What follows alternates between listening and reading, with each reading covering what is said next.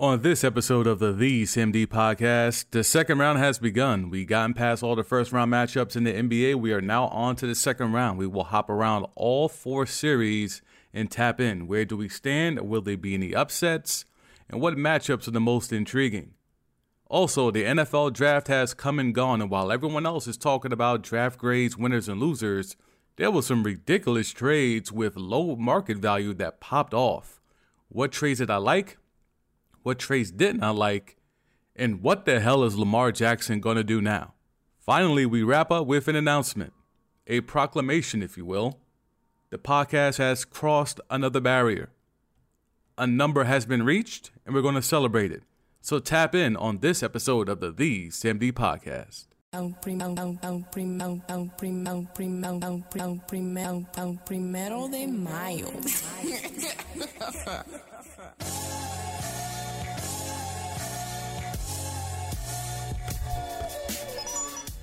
Hello and welcome to the CMD podcast. I'm your host, Sam Dusenberry Jr. Follow me on the Elon app at CMD. That's TheEESAMD. Podcast is up there as well at CMD podcast. Subscribe to the YouTube channel. Link is in the podcast description. For all content, audio, and visual, hit up thecmd.com. You can subscribe to this podcast at the Purple app, the Rogan app. Subscribe, 5 stars, nothing less. Tell a friend.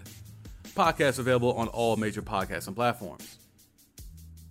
Musical production done by Mayfirst Music. Support him at soundcloud.com/MayfirstMusic. Hey, man. Rudy Gobert.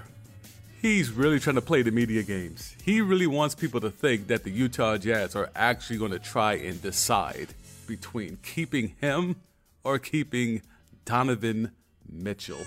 Like, what does Rudy think?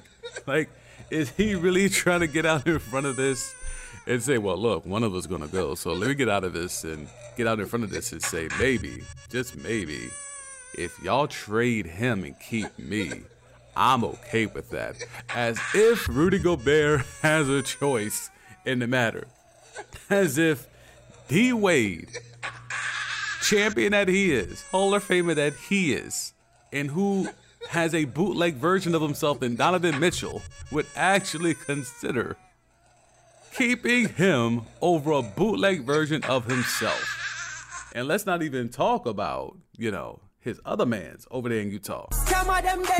You think is going to pick Rudy Gobert over Donovan Mitchell? Hey, man. Rudy's a funny dude, man. I applaud the effort to get out in front of it. But Rudy, even if they somehow flip Donovan to Knicks tape and keep you, it's not because they value you over Donovan. Like, let's get that clear. But Rudy Gobert is out here trying to set the tone that it ain't him, it's Donovan. Good Lord. Round 2 is upon us. We are down to 4 series, 2 in the East, 2 in the West. Where do you want to go? Where do you want to start? We know where we're not starting, and that's that putrid Miami-Philly series. We know we are not starting there. So where do you want to go? Now we got down to 3 series. You want to go Boston? Boston-Milwaukee? The Celtics get the Bucks up out of here in Game 2. Now we have a split. Giannis went crazy in Game 1. Now we have Jaylen Brown going crazy in Game 2. And if you actually want to parse it, like, the Celtics just bit bombs away from 3. Celtics went bombs away from 3, and the Bucks went out there and ran out the building early, chipped away Giannis crazy third quarter, but ultimately not enough. Celtics take care of the job, confirm the split at the crib, and now we move on to Game 3. With this Boston series, though, this Boston-Milwaukee series, my question is, how much is this going to take out of Giannis? Is the energy he's going to have to exert with no Middleton foreseeable for this series, is this going to take out enough of him to make him vulnerable in the next round if they're able to get past Boston? If Giannis has to one-man gang his way past the Celtics, that probably means this is going to be a long series. That probably means this is 6 or 7. Even with Middleton, this could have been 6 or 7, right? But Giannis is going to have to exert so much energy to get past this Celtics team. Will that now lessen him when they face the Heat? That now may open the door for the Heat to backdoor their way into the finals. Again. And, you know, it's going to be a long finals if I have to put up with that Heat culture bullshit again in the finals. If I have to hear anything more about Heat culture in the goddamn finals, I'm going to be very upset. So I'm hoping Giannis can one-man gang his way past the Celtics here and can still have enough in the tank to hopefully have Middleton back and then get back to business and put the Heat away. Because if the Celtics are just going to be bombs away from three and basically just be the Eastern Conference version of the Warriors, where either we make our threes and we win or we miss our threes and we lose, that's going to be problematic. When you have a Tatum and you have a Brown, I don't know why they're being so concentrated in this series. Not so much in the Nets series, but in this particular series, they must see a deficiency in the Bucks' three-point defense, because literally they're just chucking up tremendous amounts of threes. I think they have more threes than twos in this series so far. So the Celtics are trying to switch the game up in this series, and I like the adjustments. But I'm just curious of, can you really just depend on it? Can you really depend on the three ball that much to where you're basically saying, yo, if we make our threes, we win. If we don't make them, we lose. And we are all comfortable here with that. I really don't want Heat culture in the finals again. Somebody. I mean, hopefully, even if, you know, one-man gang Giannis, the Nigerian freak, can't do it, hopefully the Celtics will not just try to go bombs away from three against the Heat, because that's falling right into the Heat's trap. So I would hope that Boston would understand that they can't just go bombs away like that against the Heat. Because if we're foreshadowing, I don't know if you think the Bucks are done. I don't think the Bucks are done. I just know what it's going to take from Giannis to get past the Celtics. And it's going to take a hell of a lot than he gave him last night. He had an ugly game one, but he was dominant when it mattered. You know, he only put up 24 in game one, but it was a dominant second half performance to where he picked his spots to just go crazy and do the Giannis stuff, like the off the glass shit. Like, he picked his moments. But in game two last night, he had his moments in the third quarter. After having a trash first quarter, they got, 2 points in the first quarter. He went on to finish with 28. So he had a big third quarter. But then in the fourth quarter, when they were trying to chip away and trying to get the lead within striking distance, he just didn't have enough in the tank, seemingly. I like this series for a lot of reasons. And one was to see Marcus Smart go against Jrue Holiday. Not against each other, but their defensive prowess against the other teams. Like Marcus Smart, who was out last night in game two, but Marcus Smart, defensive player of the year. Jrue Holiday is a dude that's seemingly always in the running for that. And Jrue was able to establish himself way more in game one than Marcus Smart was. And then Smart, he rolled the ankle, I believe, and he missed last night's action. So I was looking forward to that, but I think Jrue is going to have to do a lot more of the scoring load.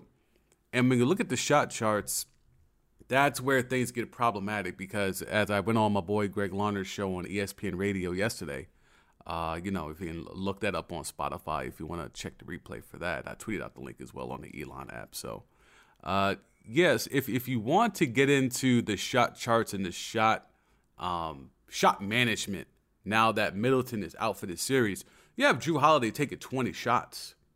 Giannis took 25 in game one, and Jrue Holiday took 20.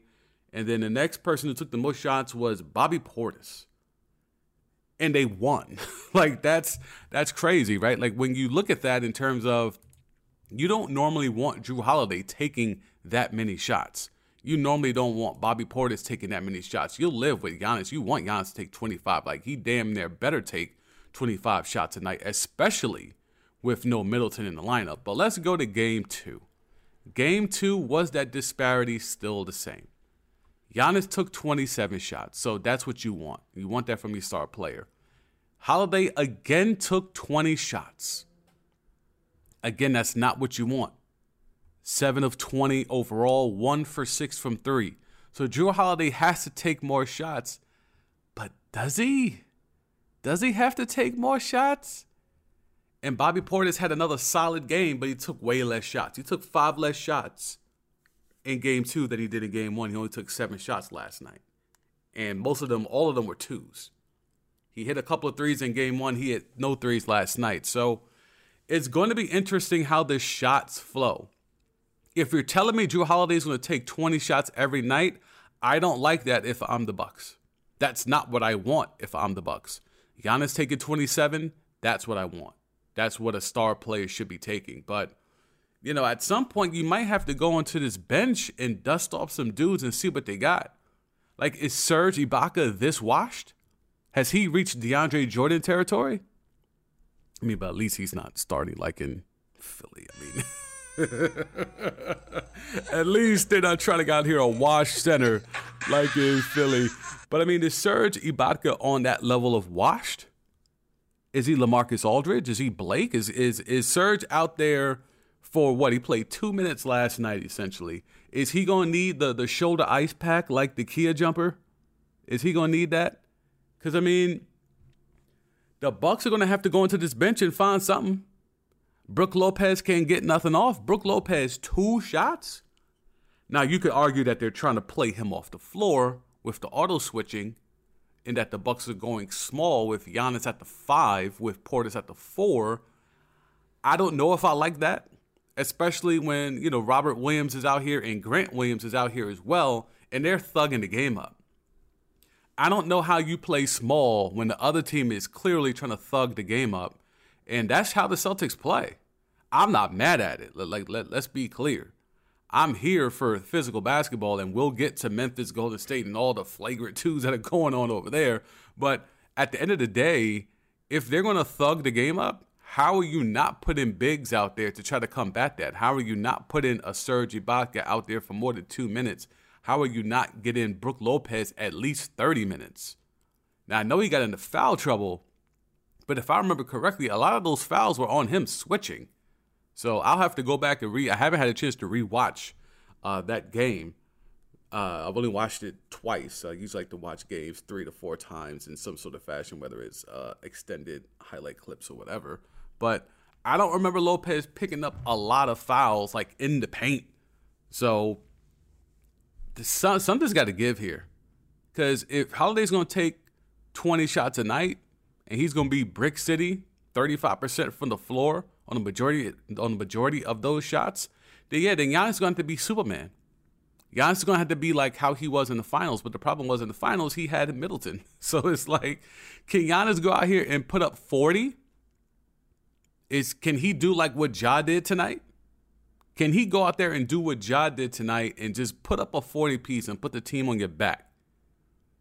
Because, the Celtics are out here in Tatum, 29, Brown, 30. They did what they always do. And then you go out there and you give up 21 to Grant Williams? Grant Williams. Al Horford, another double-double, by the way, Philly. But I know he was washed. He was the reason. Another double-double for Al Horford. But yeah, I just don't understand how you let Grant Williams get out here and go crazy from 3. 6 threes. Grant Williams. So this is what I mean about they're just chucking up threes. You had Tatum, who made 5 out of 10.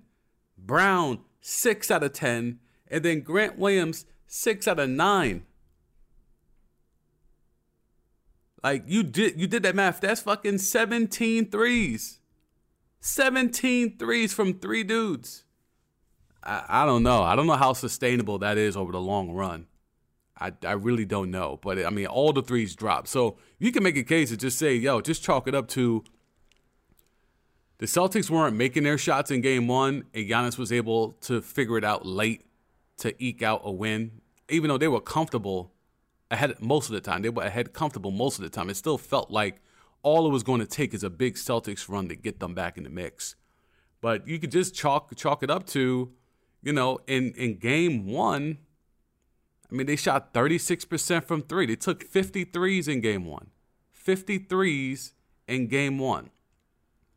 Like, they had 42s. They took 53s. Okay? That's what the Celtics are doing. The Celtics are just out here just trying to trick the system. And last night, let's see, let's do the math. They took 43 threes last night, so 93 threes in 2 games. 93 threes in 2 games, and they took more threes than twos last night. 43 threes to 42s. And they shot, what was the percentage last night? 46%. So what, 36? A 10% difference. 10% difference was all that mattered. That was the difference in the game. They got to split the difference. They're shooting about 40% from 3 in this series. If you're the Bucks, you can't have that going forward. So that's something to look forward to. Is basically this series is going to come down to, will the Celtics make their threes or not make their threes? Because they're essentially saying it's bombs away. It is bombs away against the Bucks defense. So here's what I would like you basketball savants, you basketball nerds that listen to this podcast to do right now. Close your eyes. Close your eyes. Seriously, though, close them. Let's go back and imagine a young Russell Westbrook. Let's also go back and imagine a young Derrick Rose slashing to the cup, dunking on people, catching alleys, catching bodies in the air on alleys, hitting the floor a lot, being aggressive. Now imagine young Derrick Rose, young Russell Westbrook. Your eyes are still closed, right? Yeah, still have them closed. Now imagine they're shooting 40% from 3. Because that's what Ja did last night. Ja is the evolution of Derrick Rose and Russell Westbrook. Y'all know how I feel about MVP Derrick Rose. It was one of the last bastions of my fandom. Young Derrick Rose was special. He was a one of one. He has thankfully gotten over what was done to him maliciously by the meniscus-tearing taskmaster Tom Thibodeau, and has reformed his career to be a solid player. But what he was at his apex, YouTube highlights don't do it enough. NBA TV highlights don't do it enough. You just had to be there. What we used to see in Russie when he was young, the aggression, the power, the energy, the ferocity, finishing at the rim, picking people's pockets, going coast to coast. But the one bugaboo was he couldn't shoot. Teams sagged off, dared him to shoot. Same thing with Derrick Rose. They would dare him to shoot. That was not his bag. Ja Morant shot 41% from the floor last night from 3. That's how you get a 50-piece damn near in a must-win game against the Warriors. When Triple J, Jaren Jackson Jr. is not giving it anything and fouls out. When Dillon Brooks commits a flagrant 2 and gets ejected 3 minutes into the game. When you have to dust off the likes of DeAnthony Melton to get you some buckets late and some key offensive rebounds late. That's what has to happen. On the second youngest roster in the entire league, that's what it took to get a win against the Dubs. Is the evolution. You know, you have the evolutionary chart. The gorilla to the caveman to the Homo sapien as we know them today. This is that chart. This is that chart for scoring ferocious combo guards that aren't really point guards, they're just combo guards. They're scoring combo guards in point guards' bodies. This is that evolutionary chart. You could even go back to AI if you want. Go back to AI, and now you have Russie and D Rose, and now standing erect, pause, we have Ja Morant. And now he's not going to shoot 40% the entire series. But if he can develop even close to that high 30%, like high 30s, 37, 38, with the league average like 34, 35. If he could get 38% from 3 and hit 40% occasionally, yeah, he can beat the Warriors. He could beat the Warriors and he could beat a lot of other teams. He could beat the Suns. Like that's because you're not stopping that.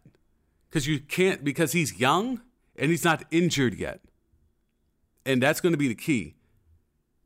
We don't want him to get injured, obviously, but like that's kind of what stopped D Rose from becoming what we thought. And Russie never learned how to shoot.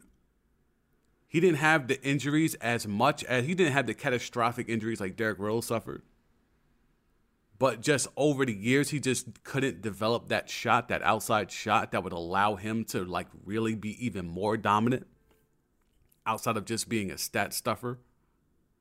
But Ja has a chance here in the early part of his career where the knees are still fresh, the cartilage hasn't been tampered with yet, to where he can use that freakish athleticism with an improved jump shot and be unstoppable in today's NBA. 47 last night with 5 threes. Now, he took 12 of them, but that's still a good clip. But the fact that he was able to go relentlessly to the rim, that's so important when you're trying to develop your jump shot. When you're trying to stretch your game out to be a three-point shooter, you still have to attack the rim. That freakish athleticism will go away. We see it with D Rose. He doesn't attack the rim like he used to. Russie doesn't attack the rim like he used to. There's going to be a moment where Ja's going to hit 27, 28, and he's not getting around dudes like he used to. There's going to be a point where he's around 27, 28, and he's not catching bodies at the rim. So this is the window. The first 5 years where you can combine that athleticism with fundamental jump shooting and really just be a bucket amongst buckets. And he showed you that last night. And they needed that game last night. And I think the Warriors let one get away. And the Warriors should have won that game. And I was a little surprised that, Steve Kerr's been playing a lot of games with Kuminga. And I thought we would get a lot more of him in this series, to be quite honest. I think he fits defensively. I can understand last series against Denver, there wasn't really a lot of spots for him to kind of slide in and play. But I think in this series, they could really take advantage of his wing ability. Like, he's a guy that's 6'8", great wingspan. He's going to be a hooper in this league. Like, obviously, he made it to the league, was a lottery pick, but, like, he has potential to, like, replace a Wiggins or even a Draymond in this starting lineup as this Warriors thing keeps going. He could also be traded for a bigger piece if they want to keep this whole, Warriors dynasty thing going. But, like, he could either be the future for the Warriors or he could be a future big-time player in a trade for the Warriors. Like, he's that good. And people around the league know he's that good. But Steve Kerr is just not giving him enough run, and I think this might need to be a time where you dust him off and let him get about 20 minutes. Let him get 20, 25 minutes. Especially now with Gary Payton out after that, ridiculous flagrant foul by Dillon Brooks. And, Dillon Brooks is not dirty. I'm not going to sit here and break down who's dirty. We know who dirty is, and dirty is the habitual nut hitter. He showed that in game 1. That flagrant 2 was a legitimate flagrant 2. I don't want to hear no bullshit about his podcast. I don't want to hear none of that shit. That shit was a flagrant 2. He deserved to be ejected. He did what he always does. When he gets frustrated and angry, he will become dirty. He is like the Incredible Hulk when it comes to turning dirty. He's Draymond Green, but when he turns dirty and starts, I don't know what color that is that he turns, but it ain't green. But when he turns into whatever color that is and he starts bursting out, he just starts kicking nuts or, slapping players in the face and dragging them down by the jersey. He can't help who he is. By the way, one less rebound away from another triple single for Draymond last night. But anyway, Hall of Famer, right? The adjustment that I saw between games 1 and 2 for the Grizz is they're trying to get your man's Jordan Poole in a switch. They have identified the mark. It's usually the fraudulent 2-time MVP with trash-ass ankles, Wardell Curry. But they have now identified a new mark, and that's Jordan Poole. Ja Morant loves seeing Jordan Poole in front of him. And he shook him even late last night, had him stumbling, fumbling, bumbling on the floor. And yeah, man, like that's going to be a thing with the Warriors with no Iguodala, allegedly. I mean, he's in street clothes, so I'm assuming he's not out there. And I think that's where Kuminga comes in. Like, if you're going to have 2 dudes out there that are Swiss cheese on defense, like there was like reports of Steph Curry screaming in game 1 that he locked Ja. Are you serious? Wardell? Allegedly, there was a tweet I'll see if I can find it. If I find it, I will link it in the podcast description. There was a tweet that was floating around from someone who was at the game. I don't know if he's a blue check boy, but a media member was saying that Steph Curry looked at the bench, the Warriors bench, after getting a steal and said he locked him up. Steph, Wardell, he said that. He said that. I mean, Ja had 34, by the way. Ja had 34, 10, and 9. But your man's Wardell Curry makes one defensive play, probably the only defensive play he's made all year, and he's yelling at the bench, I locked him up. So again, we have two dudes now out there that are Swiss cheese on switches. When Ja is now targeting either Steph or Jordan Poole, what the hell do you do? Because all they're going to do is keep doing pick and roll action until they get either Steph or Jordan Poole on Ja Morant. Because they're trying to make sure Wiggins is the primary defender, but they can't because the Grizz keep running screens to get Wiggins on a switch. And that's why I hate this auto switching that's been going on. I mean, look, I've been railing against this for years now on this pod, but the auto switching in this league is just, it's excessive. It's excessive. We don't need to auto switch on every pick. Fight over a goddamn screen for once. If you pick up a foul, you pick up a foul. But would you rather pick up a foul or keep giving up bomb away threes or keep letting Jordan Poole get Swiss cheesed up on the way to 47 points for Ja Morant? Pick your poison. Would you rather pick up a foul by A. Wiggins or just allow Jordan Poole and Steph Curry to give up? Let's see how many points it's been over 2 games. Well, he had 47 last night. And how much it said he had? 30 what? What, he put up about 80 points in 2 games? 47. Let's do that math. 47. 81 points. 81 points over 2 games, and you're still auto-switching? Man, you better get Kuminga out there. Kuminga need to get more run, man. It's really just going to come down to it. I know he's young. You don't want to play him, Steve Kerr, because you got to think against rooks, because you think you're some sort of old-school coaching genius. Like, dog, you don't got the bodies right now. You don't have Iguodala. Gary Payton just broke an elbow. Like, you need to get Kuminga out there and let him do some work. He's obviously fresh. You haven't played him a lot the whole damn year. So it's like he can be ready. He could be a spark plug, at least defensively. He could be another guy that's out there with Wiggins that will make it tougher to auto switch. Because you have to have Steph, Klay, and Poole out there. And Klay's not moving swiftly. Like, he gave up a lot of buckets to Ja last night because he was backing up. He gave up a couple of those threes in the second half to Ja just by playing too far back on defense because he was afraid of being blown by Ja, which he should be. So that's where it's going to be, where Ja has his triple threat ability now. He can get to the cup. He can hit a mid-range, and occasionally he could be bounds away from 3. Where are you stopping him? What part of the floor are you stopping him? Because Klay, who before all the catastrophic injuries would be a guy where you could just say, all right, well, Klay got him. He's not getting 47 on Klay. Before the injuries, Klay, Ja not getting 47. He's not getting 47. But post-injuries, Klay, yeah, dogs, because Klay doesn't have the footwork. He doesn't have the speed. He doesn't have the mobility anymore. So he can't D up like he used to. So this is going to be an interesting series, man. Like, because I don't see anyone on this Warrior roster right now outside of potentially Kuminga, if Steve Kerr decides to like really invest in them, and he may be forced to with Gary Payton Jr. being out. Excuse me, Gary Payton the second being out. He's going to have to make some adjustments. The rotation is going to have to get different because as it is right now, Ja's getting whatever he wants. And maybe that's the game plan. Maybe he was saying like, look, Desmond Bane appears to be hurt. So let Ja go crazy. And we'll just hope that Triple J doesn't put up a 30-piece like he did in Game 1. And he was nowhere close to that in Game 2.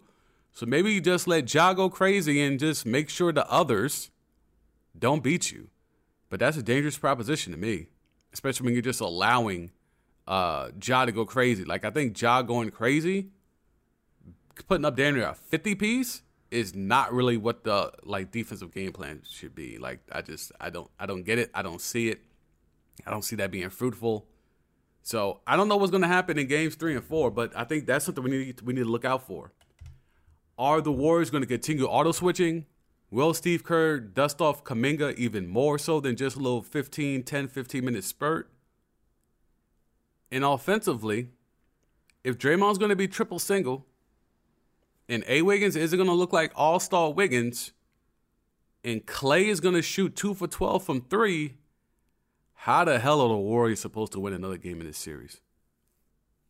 Jordan Poole be damned, because he scored 20, but he gave up damn near 25, 30 to Ja last night. So Jordan Poole's 20 is kind of inconsequential when you're giving up 30 on the other end. So that's the look at it for me for Golden State Memphis. It's 1-1. This series has 6/7 written all over it, barring any more injuries to me. So lock in. This shit's going to be a long series. There were 2 better point guards for the Phoenix Suns in their Game 1 victory over the Dallas Mavericks than the point fraud. 2, not 1, but 2 point guards that were better than the point fraud in Game 1 of their series against the Dallas Mavericks. D-Book, fresh back off injury, 8 dimes, 23 and 8. Light work, was off from 3, but 23 and 8 and 9, almost a triple-double for D-Book, fresh out the gate off an injury. Then you had your man's Campaign. Campaign, 5 dimes. 5 dimes, and a couple of those dimes were in big moments in the second half of the game. And then there's your point guard, who's really a point fraud. 3 dimes. 3 dimes in about 30 minutes of action. That's the guy that y'all keep riding for and keep tweeting me about. All right, man. 3 dimes when Campaign has 5 and D-Book got 8. All right, I follow. But anyway, did the Mavericks waste one of the 2 Luka games? You gotta know my adage. Luka is good enough to win 2 games by himself in every series. He's done it against the Clippers over the last couple of years, even though he's been bounced out. And he even did it in the first series against the Utah Jazz, where he had 2 Luka games, and then you had 2 Jalen Brunson games, and then that was enough to finally get Luka into the second round. Now we have a Luka game. 45, 8, and 12. 45, 8, and 12, and they took a L.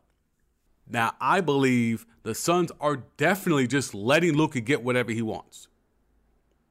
Jason Kidd pretty much confirmed that in the postgame. He was like, yeah, Luka's getting whatever he wants. And that's they're tricking him into doing that. The Suns are allowing him to get whatever he wants. He took 30 shots. 30 shots in Game 1. 30. I keep telling you, he's Slovenian Harden. 30 shots in Game 1. And while you're thinking, well, I mean, he had to. I mean, did he? Did he? We saw what Jalen Brunson did in the last series. Now, you could argue that the Suns' defense is better than the Jazz, so Jalen Brunson can't go crazy. But, I mean, Jalen Brunson went out here and gave you 6 for 16. That's not good enough if you're Jalen Brunson. And how he got the 16 shots was the problem. It was how he got the 16 shots. They weren't good shots. They weren't clean shots. They were definitely paying attention to Jalen Brunson. He was not going to sneak up on the Suns like he snuck up on the Jazz. The film is out there. The tape is out there. They're not letting that slide. And again, when it comes to the Mavericks, what happened to this whole Dwight Powell thing? Like over the course of the season, they kept talking about, well, the defense is so much better, and now Dwight Powell is a factor. Well, look, against Rudy Gobert, he didn't really do that much. He had some decent moments.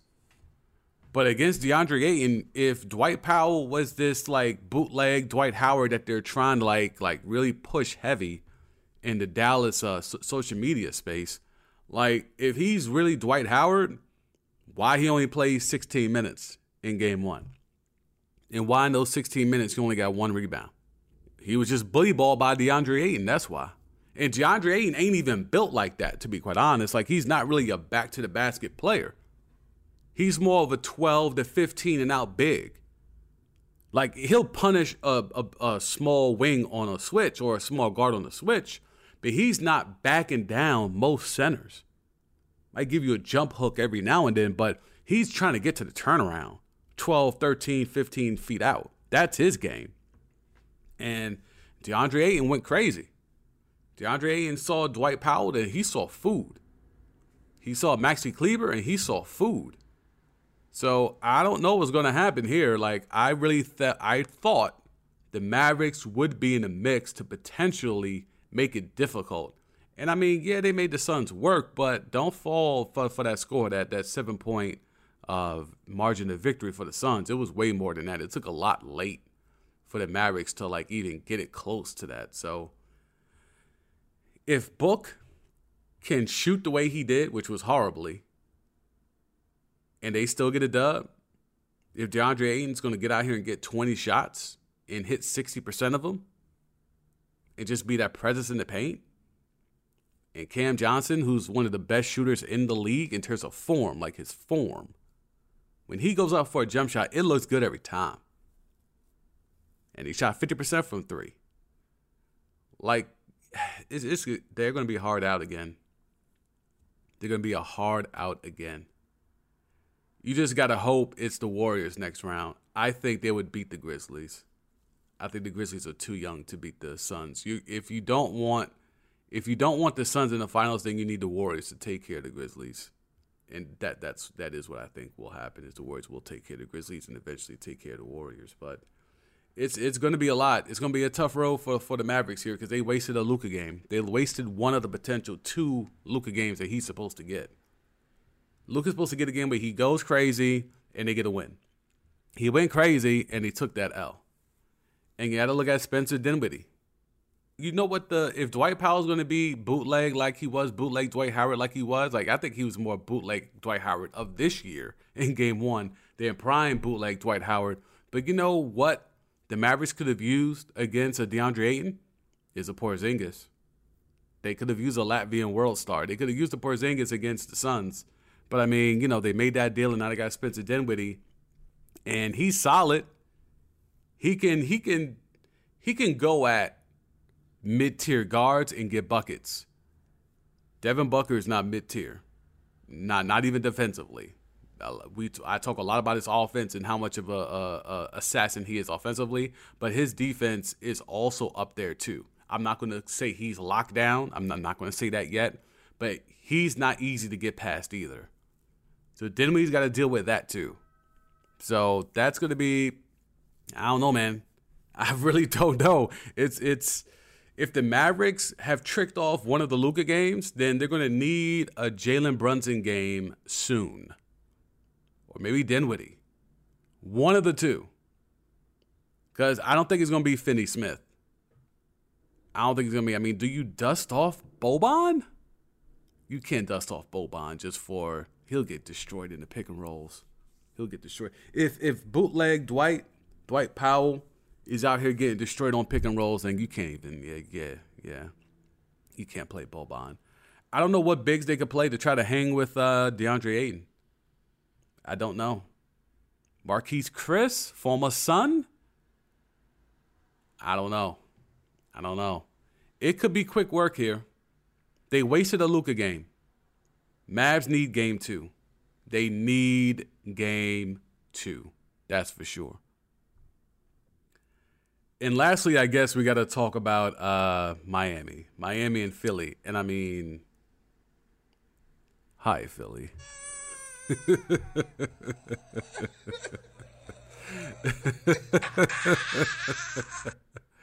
Hey, Kobe and Shaq. Hey man, I don't remember Shaq missing games in the playoffs, man. I remember him fouling out. I don't remember Shaq missing games in the playoffs, man. But you know, I guess bad luck, right? Bad luck, boy. Bad luck, boy. Keep on, whether he's crying on the giant Spaniard shoulder, whether he's calling out teammates, whether he's coming up small in big spots and passing the blame on the others.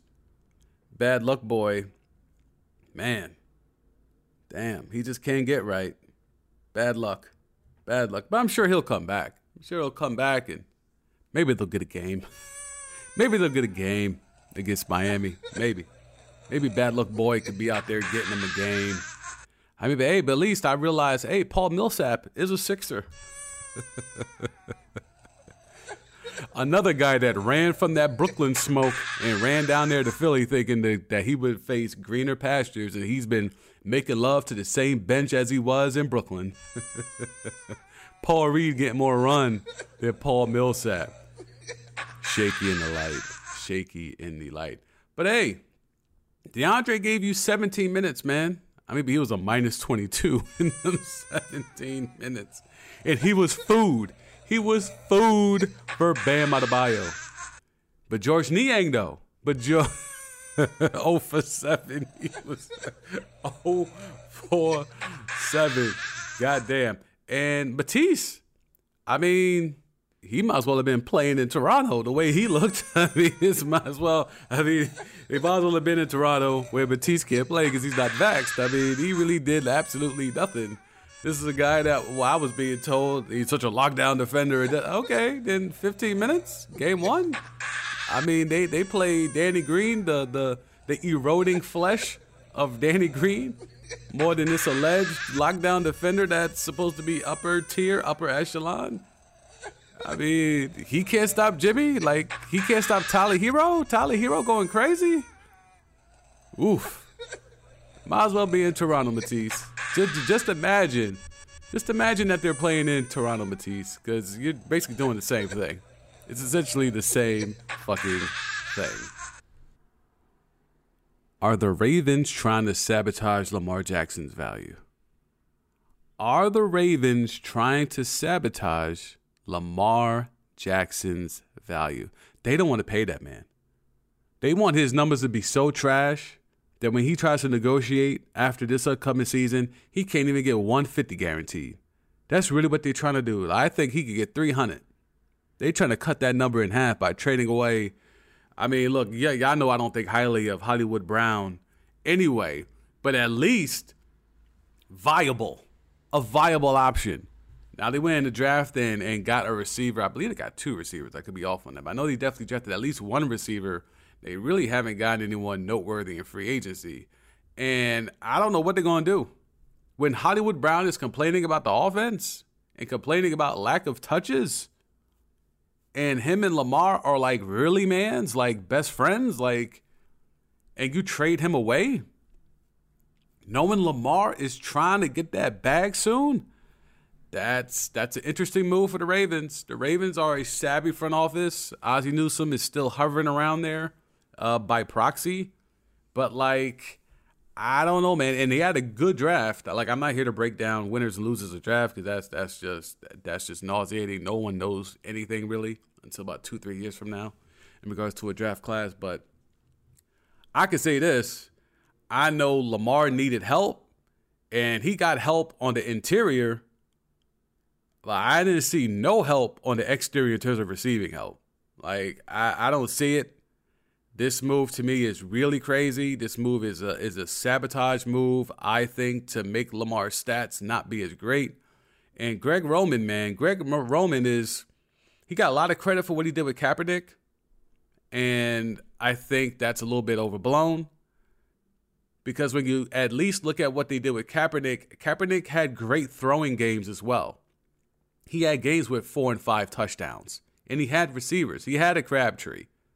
No offense to Hollywood Brown, but, like, he's not even Crabtree right now. If you're looking at this from the Cardinals' perspective, I mean, I know why they did it. Like, and we all should know now that we know that Nook is out here getting popped for PEDs. Like, 3 different types of steroids, dog. Like, 3? Not 1, not 2, but 3 types of steroids out here, bruh. That's a lot of roids, man. That's a lot of roids for Nook just to get out there on the field. There's got to be some HGH in there or something because he battled injuries and he was trying to get back on the field but just couldn't. And now he's getting older. As great as he was, he's getting older. Now you get Hollywood Brown out there. He's definitely not a Nook replacement, but he can take the top off the defense. They lost Christian Kirk, right? They lost Christian Kirk, I think, with Jacksonville. So, yeah, the Cardinals now have a Christian Kirk replacement in Hollywood Brown. But, I mean, with no D-Hop, now Hollywood Brown's going to get the chance now. He's going to get the chance. Let's get popped for the first 7 games. So, Hollywood Brown's going to have a chance. He's going to have a chance to show what he couldn't do with Lamar Jackson. And if you're Lamar, like, seriously, I don't know what you do if you're Lamar. Because either you're going to buy in fully to this power run game that the Ravens keep forcing down his throat,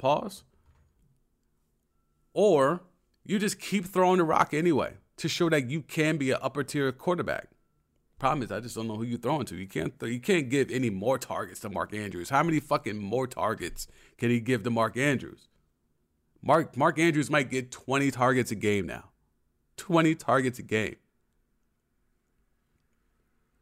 And then you look at what the Titans did in unloading A.J. Brown, what seemed to be a contract dispute, and flipping him to the Eagles. Did they just gift wrap the Eagles the NFC East with this trade? Eagles had another good draft, for what I've been told. I worked the draft for The Gig, Bleacher Report. And from all the pundits that were on that show, they loved the Eagles draft. Loved it. Did the Eagles just win the NFC East? Now, I'm tempted to bring up the Dream Team Eagles. I'm tempted. It's right there. But I'm going to let it rock for a little bit more. I'm going to let it rock and just wait until we get to the point where we know for sure whether or not this is the Dream Team. Like, I'm going to let it rock for a little bit because I'm going to hold back my thoughts and opinions because I really want it to be the Dream Team Eagles. I really want it to be VY out here and talking that type of talk and then going out there and spitting the bit. I would love nothing more for that to happen because it's always, hi, Philly. Hi. VY. You remember that, right? Dream Team. Mark Jackson's hovering for another NBA job. And allegedly he's close. And I don't know if he has made amends to the community that he offended all them years ago when he was preaching at his church out there in the Bay. It will be interesting to see if he actually gets a job. Because I don't recall anything publicly being said in terms of an apology towards that community. And he's been able to keep a job on ESPN and ABC as the lead or one of the lead on the A team anyway for the NBA broadcast. And he's done the NBA finals and all of that. So he's kept his status as a commentator. He's just been silently blackballed as a coach in the NBA. But if he's able to get a job, does that mean he's made amends privately for what he said? And if you don't know what he said, DuckDuckGo is your friend. Because he offended a large minority community that has a lot of power and influence. And in the town that he was coaching in San Francisco, that was the extremely wrong place to preach what he was preaching at his church out there. And they ran him up out of there. And also, he was an asshole to players. Festus Ezeli. If you Google Mark Jackson, Festus Ezeli, or DuckDuckGo it, and see what you see, that played a part of it too. Like, so he was problematic on many layered fronts, but the most egregious was what he was preaching from his church in the Bay Area, offending a large part of that community. So I'm going to wait and see what happens there. But yeah, Mark Jackson's close to getting a job.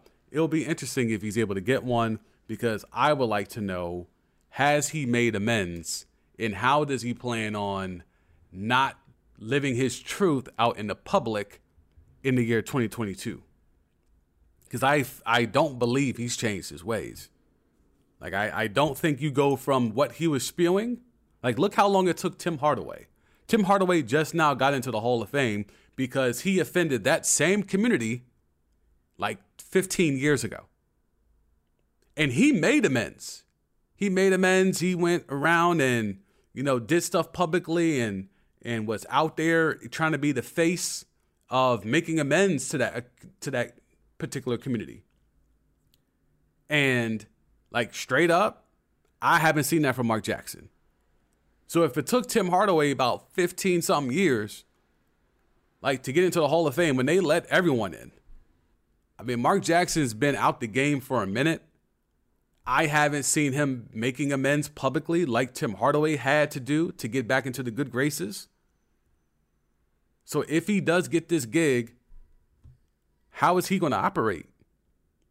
he's not preaching no more, I find that hard to believe. Or if he is still preaching, like, is he still on that type of time? I'm sure they're asking him that in these interviews. Because there's no secret around the league why he's not coaching. It's not a secret. Like, you don't even got to put that in group chats. Like, we all know. If you know, you know. So, has Mark Jackson made amends? I don't know. But he offended that community. And they normally don't let you back in without paying homage or making amends. So, we'll see with that.